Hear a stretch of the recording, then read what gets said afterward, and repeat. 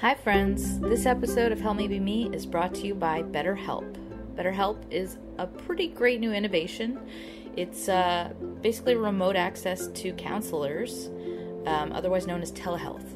And BetterHelp has lots and lots of counselor options, and they are available all throughout the world. And I would say it's definitely more affordable than traditional in-person counseling, and they also offer financial aid. So if something is blocking you from happiness and preventing you from achieving your goals, I would suggest trying BetterHelp, because all you have to do is fill out a quick survey and they will match you with a therapist who can deal with the issues you're struggling with in particular, and you'll be talking to your counselor within 24 hours.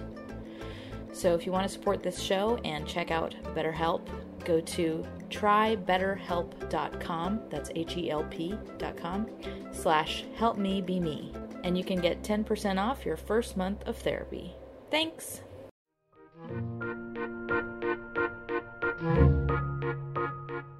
Hi friends, it's Sarah May, and this is an audience Q&A episode about whether or not to have a baby, part 2.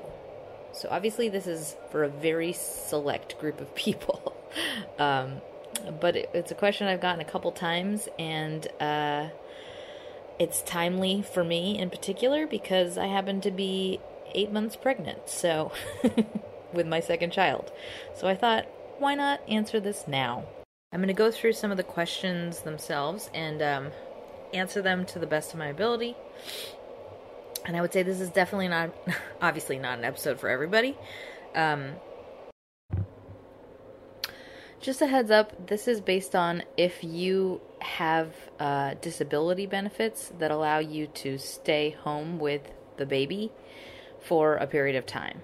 So my personal experience of having a baby meant I had a couple of months to actually hang out with that baby, and I was home with it. So keep that in mind. If you are in a situation where you do not have disability benefits and you cannot stay home, then I think, that's a very, very different situation that I can't necessarily weigh in on because I haven't lived that. And I feel that it's a whole separate set of circumstances to try and negotiate sleep, childcare, and a full-time job. So hats off to you women that do that and have had to do that when immediately after giving birth, because there's so many reasons that's challenging. So all of those caveats to say, my specific experience was much more accommodating in that I was able to actually spend some time being just a mom, and I didn't have to worry about anything else. And so, with that, here's what I will say about the experience itself. So with all those caveats, here are the questions. So the first question is, I'm paraphrasing here. I love my life now, and that makes me reconsider the path I want to take. The idea of changing my life scares me. Not being able to do what I want to do when I want to do it. For example, not being able to go to the cinema or take a nap. The idea of another being so critically dependent on me is scary. How do I know whether or not I should have kids? Well, there's a lot embedded in that question. I picked up on 2 separate issues.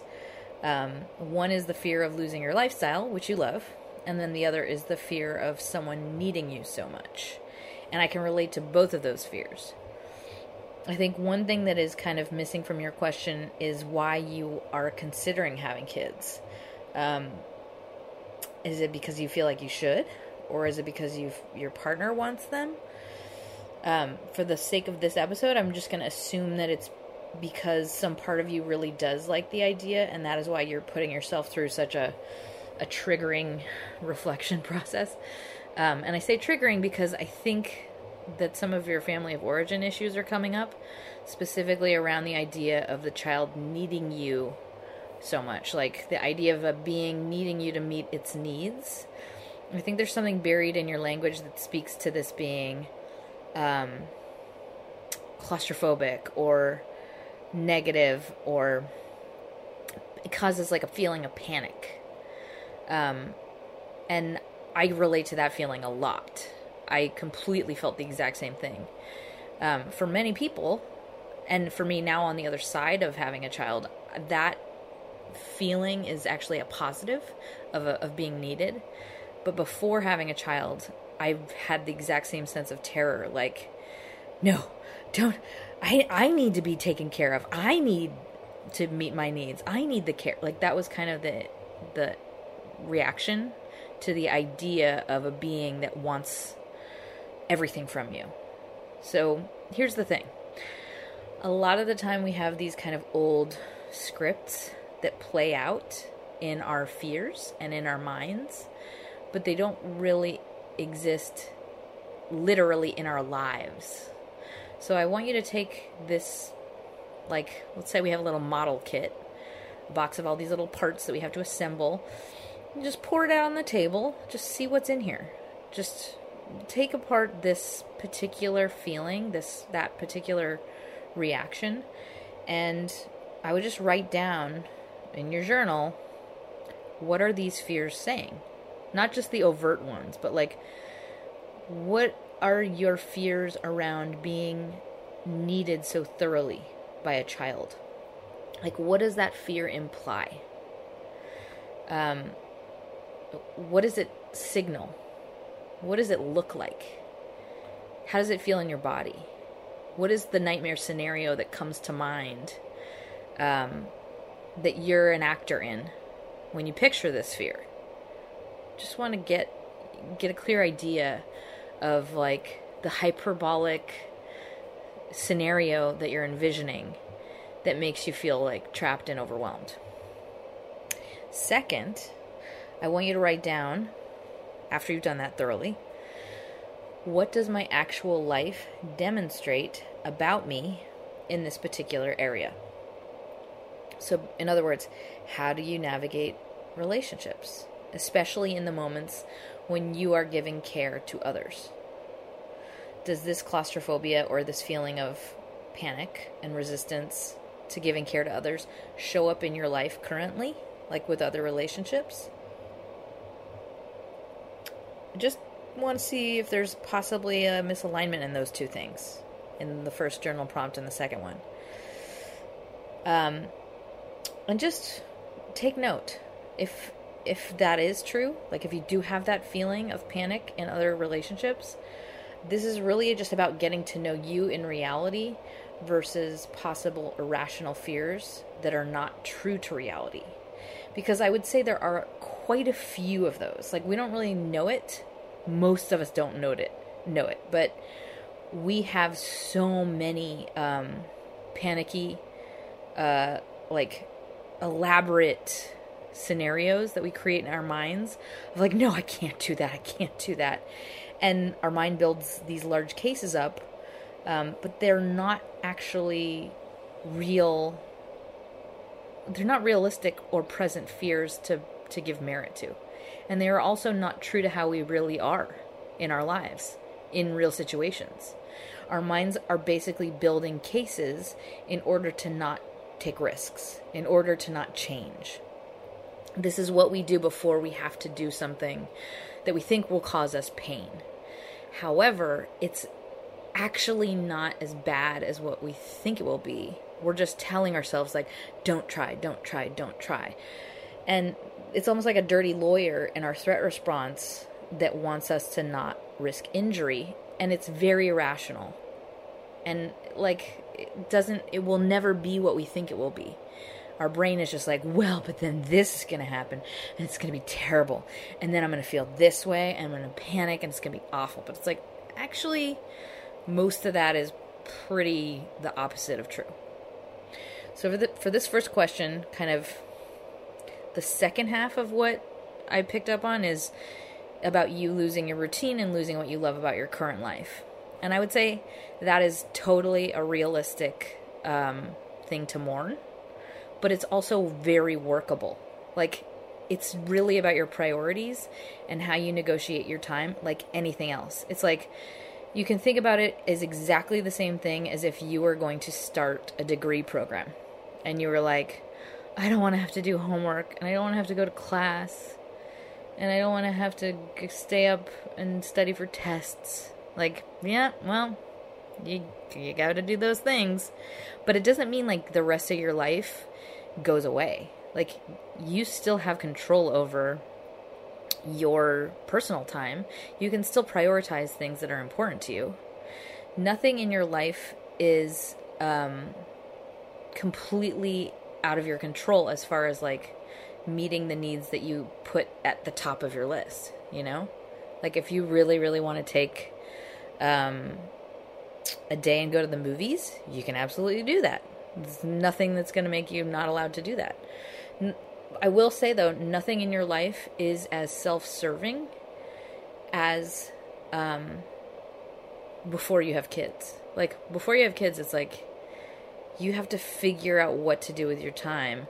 And I would say, like, it's kind of a relief in a lot of ways when it's not all about you. Like, you have a real mission and like importance to your life in that you're responsible for a person. You have this like massive, incredible project to focus on, and it's like the biggest project you've ever taken on. So it feels kind of good because you're like, oh, this is really important. I have an important job. Like, it feels like someone made you president of a company. That said, if you are the type of person who really wants to retain this part of yourself who is, you know, very social with your partner, you can. It's absolutely possible. It's just a process like anything else. And a lot of what it will come down to is, I would say, resources.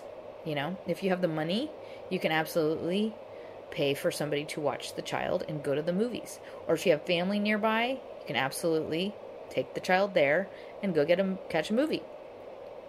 If you choose to do something, you will do it. The rules of the world do not change based on having a child.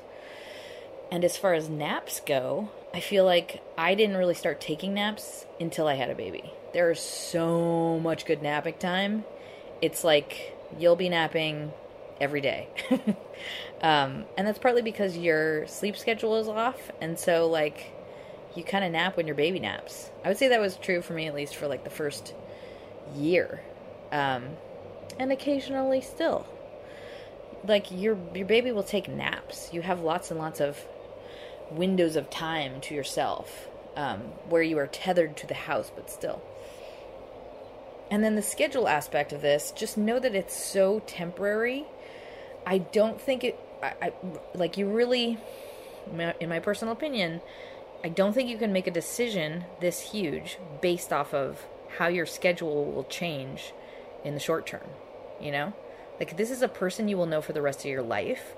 They will likely care for you as you die.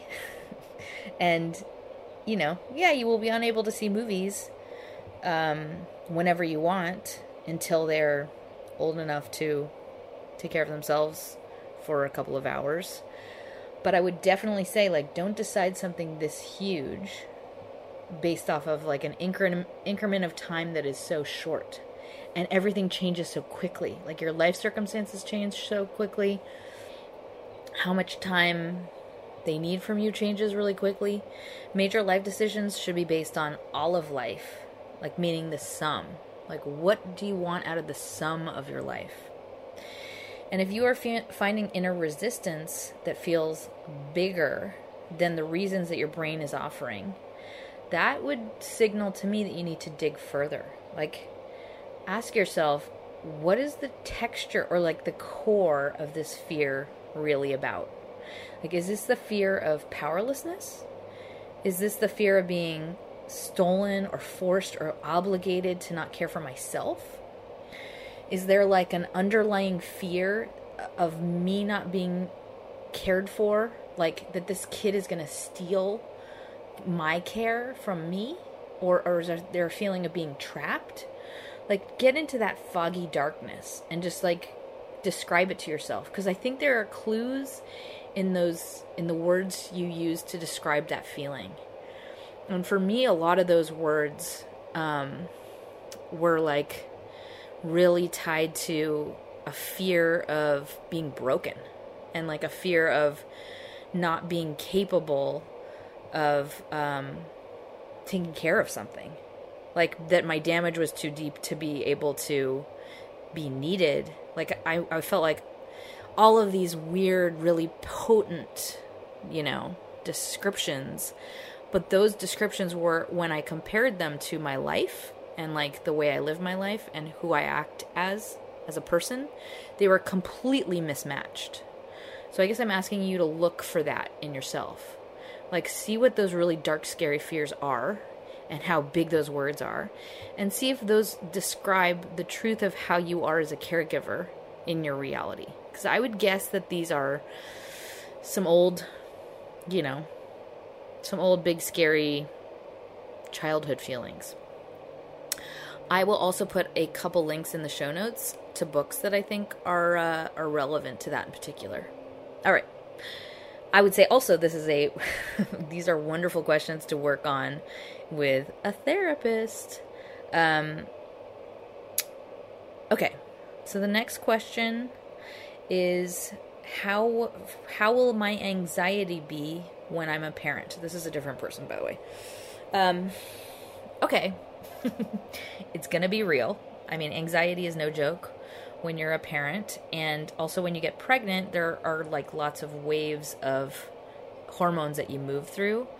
And a lot of them are just totally hormonal and nonsensical. Like they are, and because that, they're, I would say, navigable because you understand what is happening. Like, it's like someone jumped inside the cockpit of your body and started playing with all the dials and flipping all the switches. So like 1 second you might be crying and the next you might be laughing.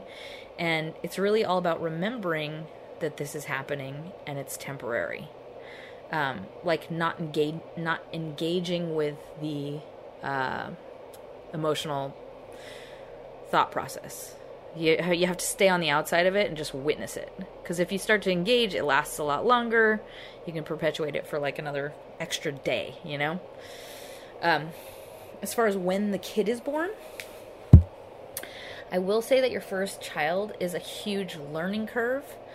And I think there's a lot of Googling and a lot of texting the doctor and a lot of texting with friends. And you don't know it. I mean, everyone tells you this, like, it's not as dire as you think it is, but in the moment, because it's new, it does feel like it's so dire and everything is like an emergency. So I will say, like, the first 6 months especially, if you have anxiety, it is an anxious period because you're like, oh my God, I don't want to break this thing. You're basically thinking, like, I could kill this thing at any moment. And it helps to have a therapist lined up for exactly this increment of time if you know that you're prone to anxiety. I would say after you realize, like, they're pretty durable, well, like, I guess a year in, you're like, oh, everything's fine. I'm actually doing this. I've gotten the hang of it. When you realize you have some sense of, like, mastery over the process of being a parent, your body calms down quite a bit. And also when you pass that SIDS threat time period, which is roughly right when they can roll over on their own, I would say that anxiety and stress goes down quite a bit.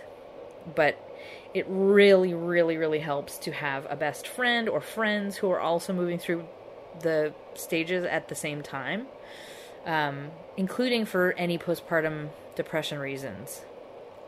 I had 2 friends who were pregnant at the same time, and we were basically texting each other at 3 a.m. about, what to do about acid reflux and all that stuff. And that is, like, life-changing, just to have somebody to talk to about something like this. And more than anything, it's really about feeling like you have some control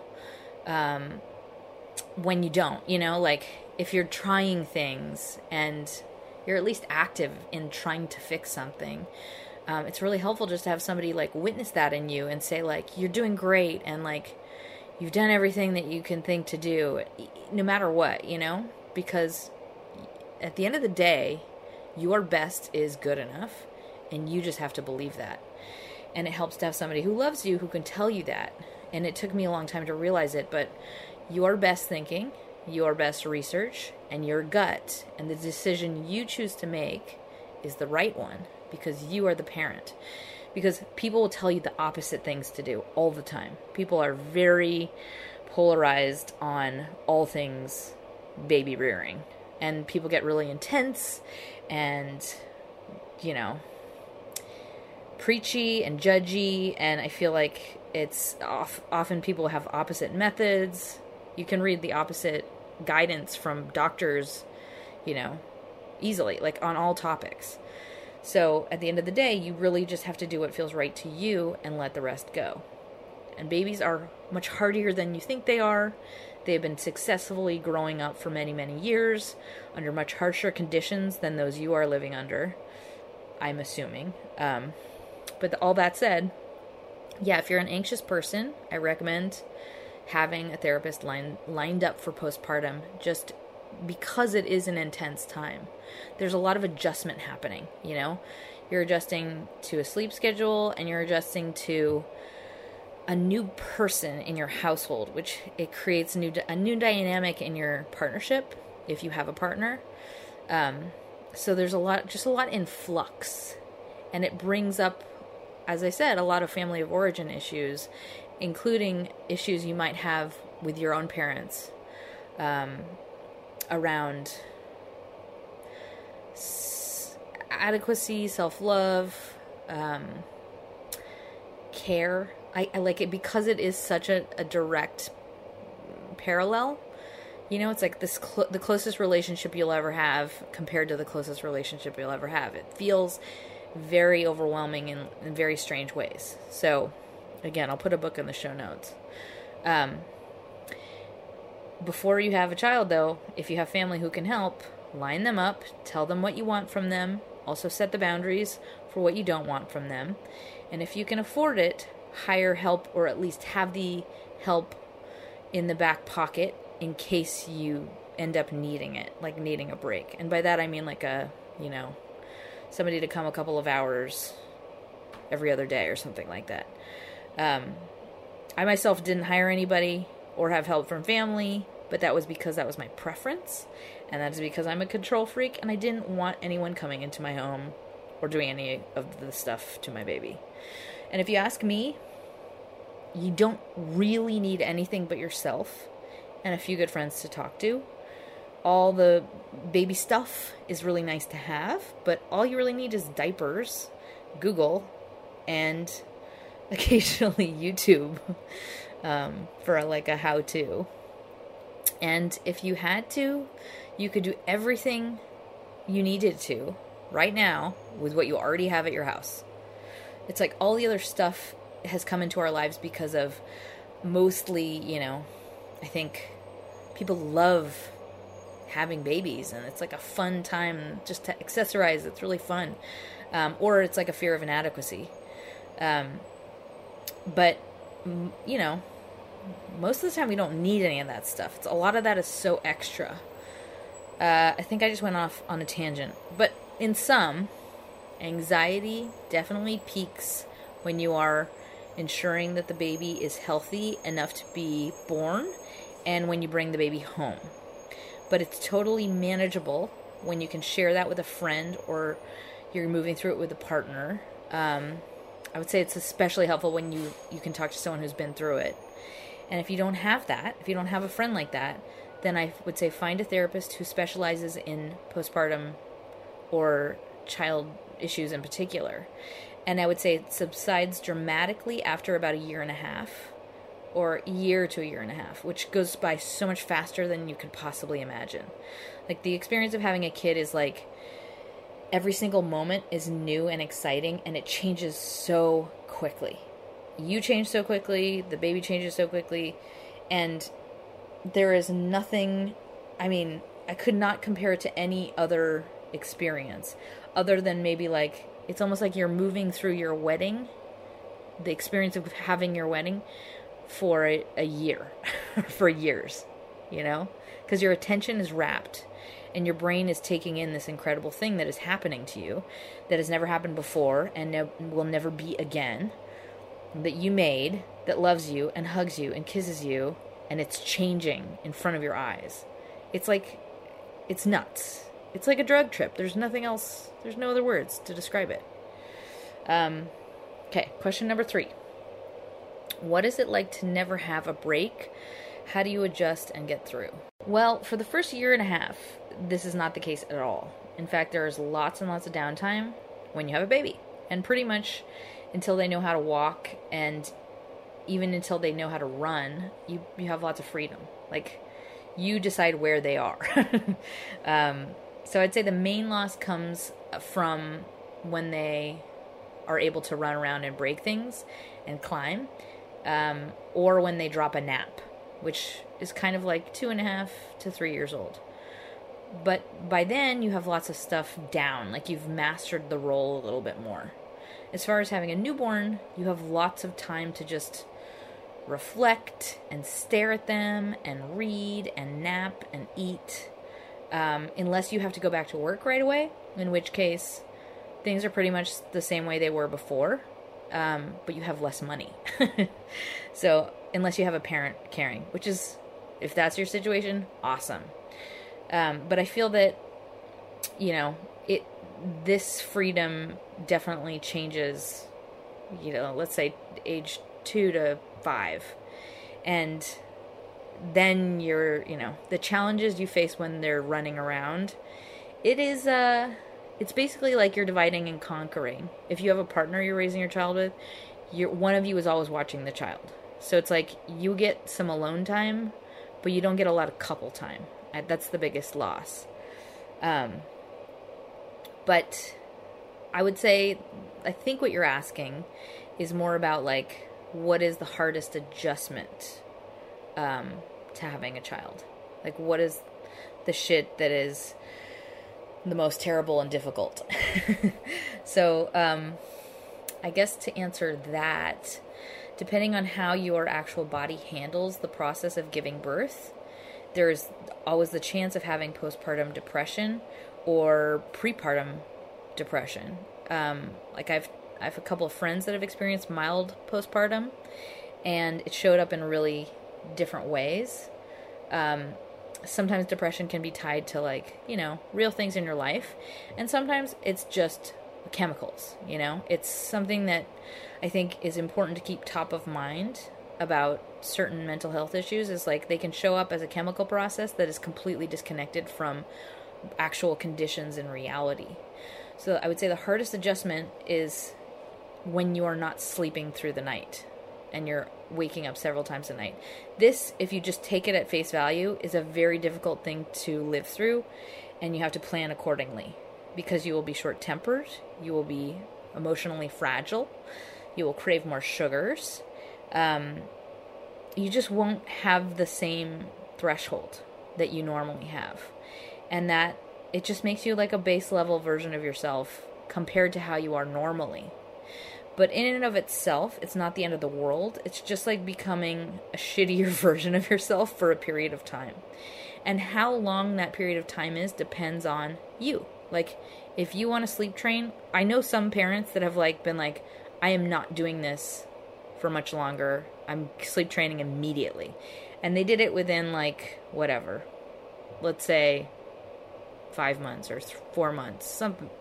I can't remember the increment of time, but like the shortest amount of time that they could ever recommend you would ever do that. And then they were done with the waking up in the middle of the night.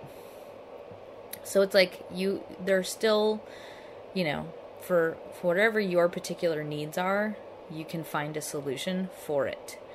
But, you know, it's not a deal breaker to not be able to sleep throughout the night, but it's definitely a major part of an adjustment, and it's temporary. I think the most important thing is to always be aware of just the conditions that are creating your reality, so you don't label them as something they are not. Like I call it the usual suspects list. Just first things first, before you start damning your marriage, your life, your future, yourself, just ask, are there conditions that might be altering my ability to see things clearly and properly right now? Oh yeah, I'm not sleeping. That's probably a huge part of what I'm going through. Past sleep, I would say the second hardest adjustment for a lot of women is the realization of that this is their new routine. And I think in the moment you feel like, because it's such a big adjustment, it feels like, oh my God, this is my life. Like your brain cannot foresee that this is going to change. So in your personal experience of it, in the moment, you feel like it, or some women live it as like a loss of self, like a loss of my easy life that I loved before. But that perception is not accurate. So I would call it like a shock. The shock of bringing home a new baby is just like such a major shift that your brain panics a little bit because of the newness of the situation. But that situation, as I said, it changes so quickly. But a lot of the time your brain doesn't know it at the time. So for a lot of women, it feels like overwhelming or scary or sad. Like I, have had friends say like, what have I done? My life was so good. I had it so good. But that is not how they feel, a year later or a couple of months later. Because you can't see that part is short. It's hard, but it's short and it changes every moment along with your hormones and your energy. Your day and your life can look totally different on the other side of sleep. It can look like a totally, completely different life. I didn't have that particular experience myself, but I feared it intensely. Like I had the opposite in that I was like literally weeping with joy every day. Like I was in like a drug den of infatuation and love. And no joke, I was like, this is the best thing that's ever happened to anybody ever. I was like, how did I not know this existed? But no joke, I had planned for the outcome of hating my baby and wanting to run screaming. Like I had planned before having a baby. I was like, I will be one of those parents that wants to never touch the baby and I'll hate it. Like that's what my fear said. But I will say I've had several friends who had that, shock stage of missing being able to put themselves first and missing, the ability to say like, I need to do me and, or we need to get away for some couple time. And those people are now doing those things. The period where they were not able to only lasted 6 months. And if it happens to you and you are like in that stage of overwhelm and regret, then you'll get professional help and possibly, if it's really bad, get on some meds. And your routine will change. And your body is going to take a while to recover. So you have to keep all of those things top of mind so you understand. You keep it all in perspective. And as I said, all of the people I know who have been through things like this have negotiated a lifestyle now, including their children, that is right for them. They are still exactly as they were as human beings, but they happen to have a child. It's not different than anything else you would do in your life. You decide how you want to manage your time, you decide where your priorities lie, and then you make it work. And if something is important to you, that doesn't go away. I would say having a child is like, it's a value-added part of life. It's not a value-depleting part of life. Just like being able to do something with someone you care about, it can make the activity more enjoyable. And like moving through your own life experiences, once again, through the eyes of your child, makes you appreciate them more. It's like a more extreme version of X-ray vision. Like the ghost of Christmas past, but in everyday things. So you will revisit so many things in your own childhood through new eyes, with new context, and it makes you appreciate things more. It makes you wiser. It gives you a totally new perspective on yourself and your life. And I would say it also gives you new compassion for your parents. It's pretty nuts. And you couldn't really anticipate the value of this type of dynamic before having children.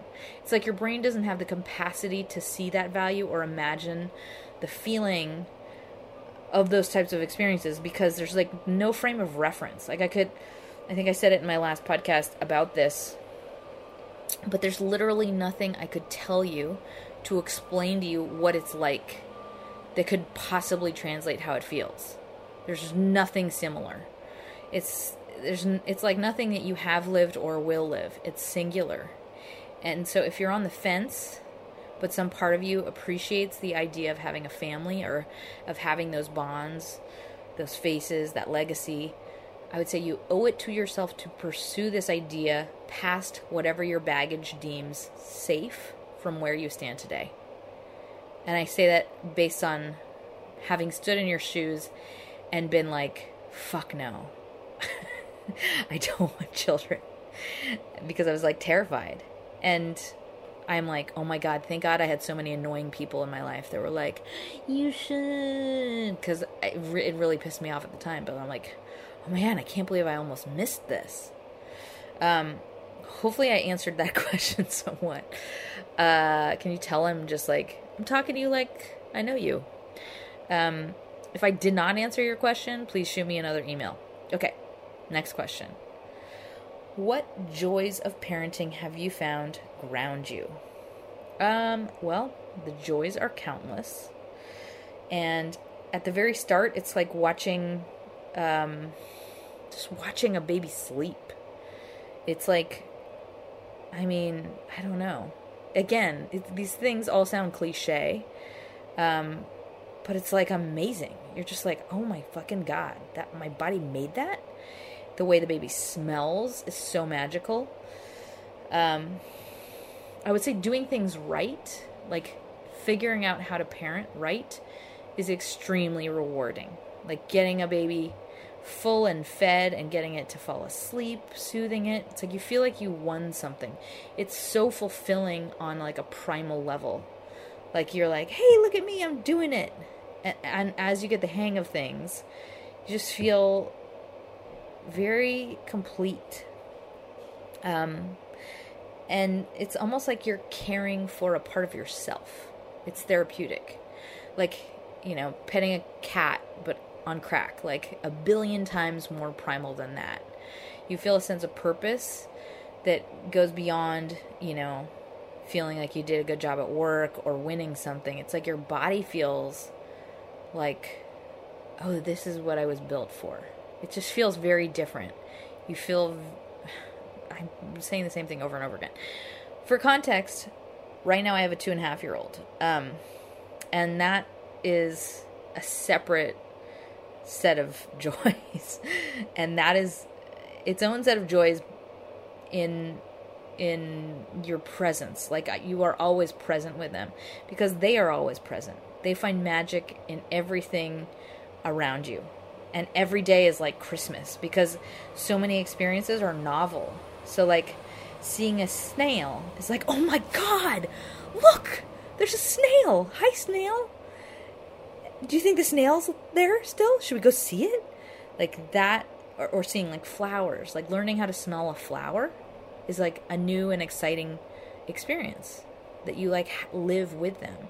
So it's like you get to live through the experiences of a person like that. That's like, oh, I've never had chocolate. What? Chocolate's so good. Like, it's really fun. And they're changing so quickly, you know? So for you, it's like Christmas perpetually because you're the one that's like introducing them to all of these things. And each day you're like surprised at what they learn and what comes out of them, you know, like what they bring to you.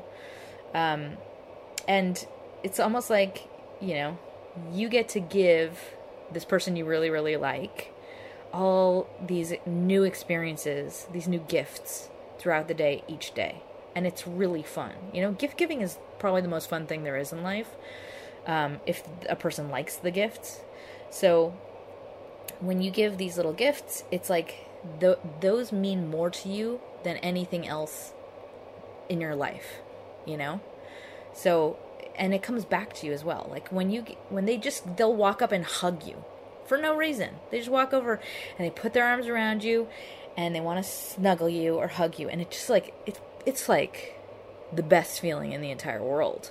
I mean, it's a pretty great feeling from, let's say, a friend or a partner. But imagine it's like this tiny little new original being that's like, I want to hug you. And they'll do things like walk up to you and like want you to come with them. They'll lead you by the hand to sit somewhere with them. That feels really good, you know? And I say all this like for context. I do not like children. Like I would not like this if it was someone else's kid. I mean, maybe I would now, but I'm the type of person, I was not interested in children at all. Didn't like them. Didn't want to hang out with them. Didn't think they were funny or, you know, entertaining. Didn't care to spend time with them. They were kind of annoying to me, to be honest. Now I find them much more cute. I can appreciate them. But pre-kid, I was not at all a kid person. So I think it's like you really have to you have to find the like comparative relationship to try on like what this could possibly feel like in your own life, you know? So a friend maybe. Yeah, a friend's probably the easiest way to do that. All right. Next question. What are the normal highs and lows and how do you ride them? Well, I have the benefit of writing this after having some of my most challenging highs and lows, like as in like the last 2 months. I think I lucked out with my first son because I was my son. I lucked out because it wasn't a super difficult pregnancy, and like the whole process of raising him was totally doable. But right now it's very moment to moment in terms of mood and physical body, and it's been very challenging just as far as the waves go. And I think what's key is being able to remember that this is just something happening in my body and it's temporary, especially when you're in a low, because it passes quickly. It passes like clouds. And often you just have to release the hormones by allowing yourself to cry, you know? Crying is like a release of stress hormones. It's like a process of releasing hormones. So it's not always a bad thing that perpetuates more sadness. Sometimes it's a relief and you can move on more quickly. I will say what I think is so relevant about highs and lows that you will experience and how a new baby will affect you and your emotional stability is how much support you have. You know, for example, like if you have a partner, how much of the load they bear with you. I'm super lucky in that my husband steps in to bear a ton of the physical load of caring for a toddler. And I feel like it's really key to have someone to witness you in your lowest moments and say like, wow, of course you feel that way. No wonder, look how awesome you're doing. And no wonder, look what you're going through. Like, just to have a witness is so helpful. And it allows you to feel validated, and then you can move on, you know? Without that support of being seen and somebody to, you know, tap you out once in a while, I don't think this would be at all the same kind of experience. So, I've said it a bajillion times already in this episode, but like, I think having a friend who's either moving through it at the same time or has been through it, huge. And also having a partner who's supportive in just the actual practical side of things. And a lot of the time when people become parents and they are really emotionally taxed and physically and mentally taxed, I feel like often when we have incomplete family of origin issues, we end up feeling like, you know, we want the other partner to give us sympathy.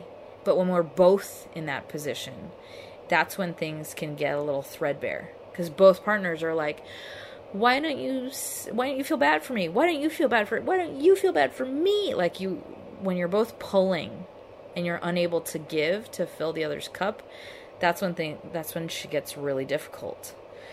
So I would just think about yourself, knowing that you are going to be your kind of base level self once you've had a child, like at the very beginning.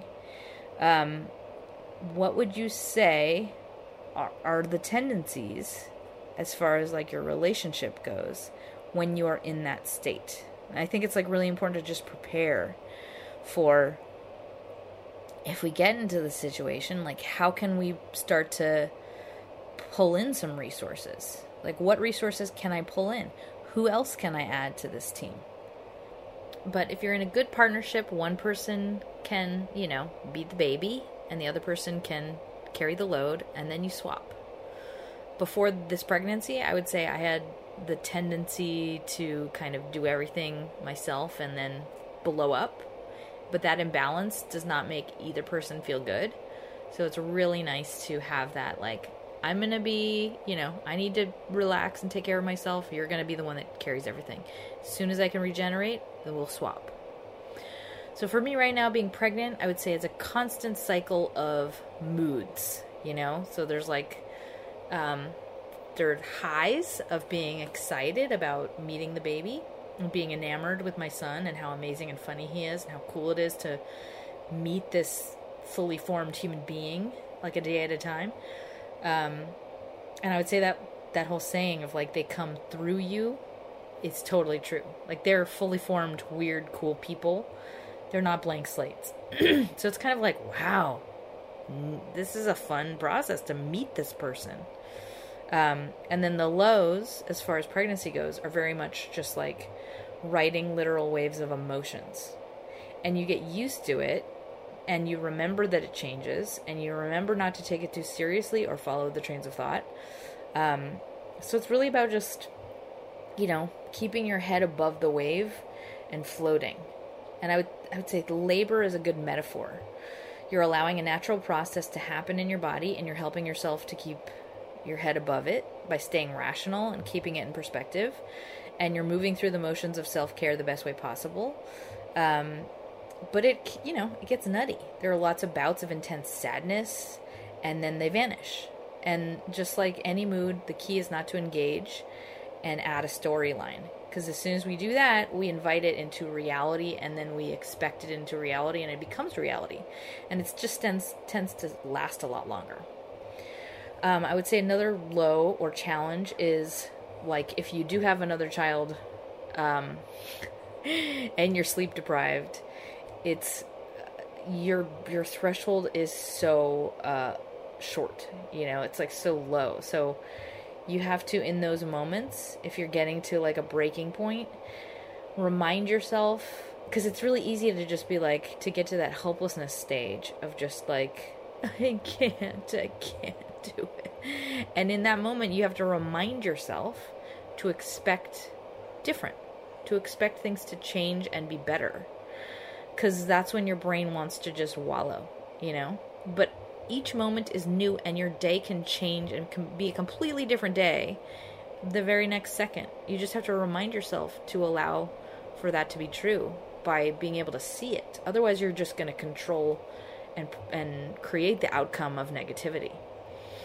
I also like to remind myself that there's beauty in the struggle, like in the messiest moments. Like, you're really alive, you're really doing it, you're really having kind of this like movie moment that is shared by so many others in the world across the centuries. It's like a collective struggle that you get to be a part of, like a super awesome club that so many other people are welcoming you into, that is parenthood, Like, so many people have walked in your shoes, and it's just like kind of a, wow, this is being alive. And I will say, just on a practical level, how challenging raising a child is very much depends on your literal schedule and your means and whether or not you have a partner who is splitting splitting responsibilities with you. And if you have the ability to, get childcare so you can work. Like, all of those are such important variables. And I will say, as they get older, like from 2 years old on, your life changes because your personal time with your partner is now split, so it's individual time because somebody's always watching the child. And so that can be an adjustment, and it's something you have to pay attention to until they go to bed, which is, let's say, around 8 p.m., and then you can hang out. But it is an adjustment if you are somebody who has a partner and you like to go out a lot. All right, with that, I have a mini tools section for you. The first tool is just a really, really, really short baby resource checklist. So this, in my opinion, is all you need if you are going to have a baby. 1 to 2 friends to call who have been through this or are going through it. 1 family or paid person to help in an emergency if you are hitting a breaking point. Paid person meaning like a night nurse or a babysitter. 1 therapist/doctor or doctor-like resource as a postpartum emergency backup plan if you end up being a person who has postpartum depression. Just have them lined up, interview them, have the relationship, so if you need it, you can call on them. 1 childcare plan, which accounts for the hours needed for when you need to go back to work, or maybe you don't need to do that at all, but if you do, that can sneak up on you, and baby brain is a real thing. So have it ahead of time. Just like if you know at 6 months you have to go back to work, you need to figure out where they're going to be, and you need to do it early, because a lot of the places have like a long waiting list or etc. if you're going to do daycare.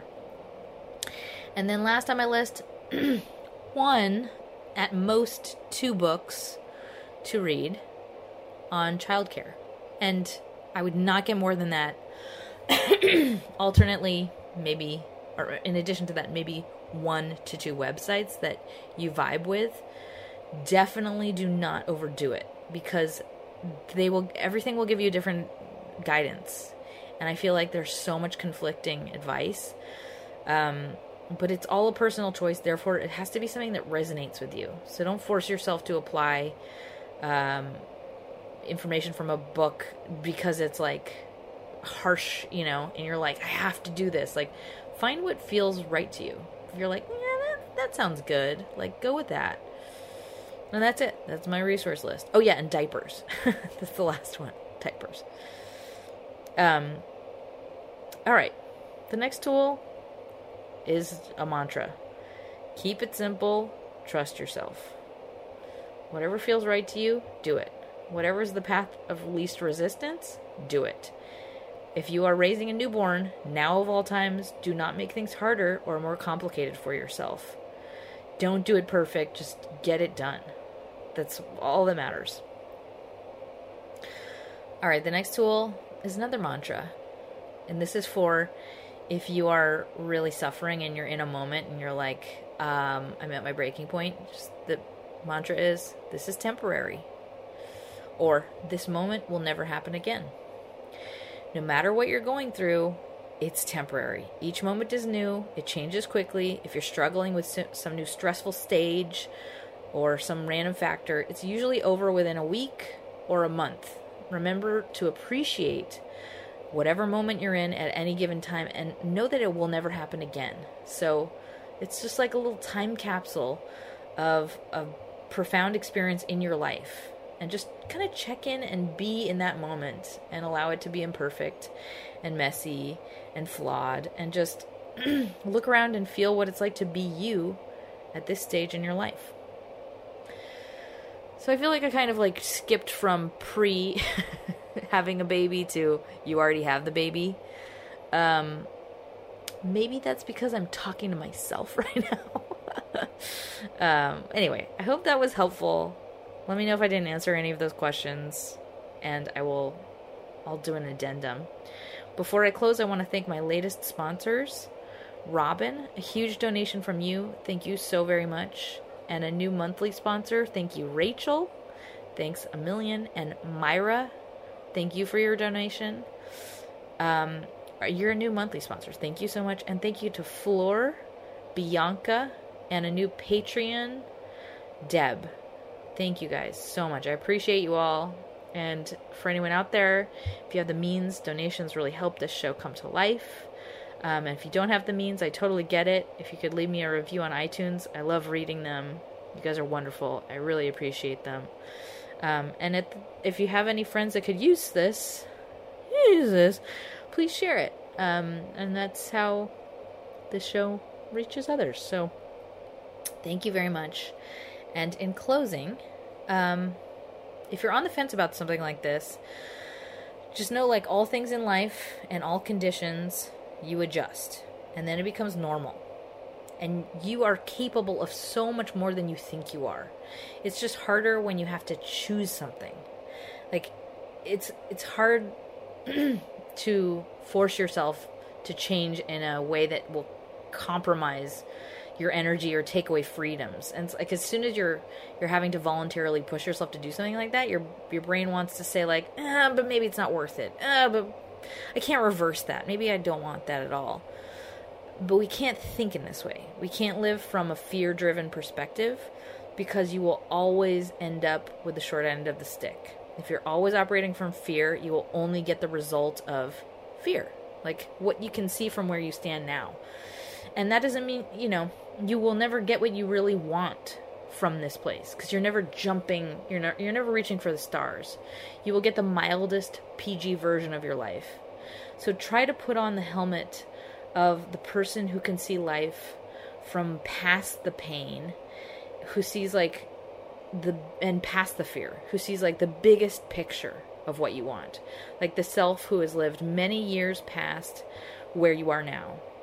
And think about, like, what would that person tell you to do? You are fully capable just as you are. It's just a really quick learning curve that you can and will conquer, just like you did when you learned how to drive, or when you figured out how to apply for a job, or you figured out how to do taxes. It's like a series of steps like anything else. It's totally doable. Do not make this decision about fear. Make it about what your life looks like once it's completed, and you're looking back. Like, when you look back at your perfect life, what are its contents? What is your legacy? What does this tapestry hold? Like, you are capable and enough as you are. What do you want out of this life? And just know that this type of change in your life brings so much depth, so much perspective, and so much joy that you can't anticipate from where you are now. And as a way to try and understand that added layer, I would say, think of a really positive, close, familial relationship you had. Maybe like you had a relationship with a grandparent, or maybe even a parent or a friend, somebody very important and grounding in your life. And I would say, like, somebody maybe you grew up with who saw something in you. And just think about that relationship and how it enhanced you. Like, what did that relationship bring to your life? What dimensionality did it bring to your life? And make it a person you cannot imagine yourself in your development, like, minus them, and how they affected your worldview and your view of yourself growing up. So this is the same, but different, in that it changes who you are, and it brings such depth into your life. It's like a deeper, more resonant quality in what it does to who you are than all the stuff you do or all the stuff you have. It's such a different kind of love that alters everything about who you are. So, a lot to chew on there. And I hope this is helpful. And I know it's very personal, so hopefully you found something that spoke to you. And I send you my love, and vibes of positivity. And don't forget to smile.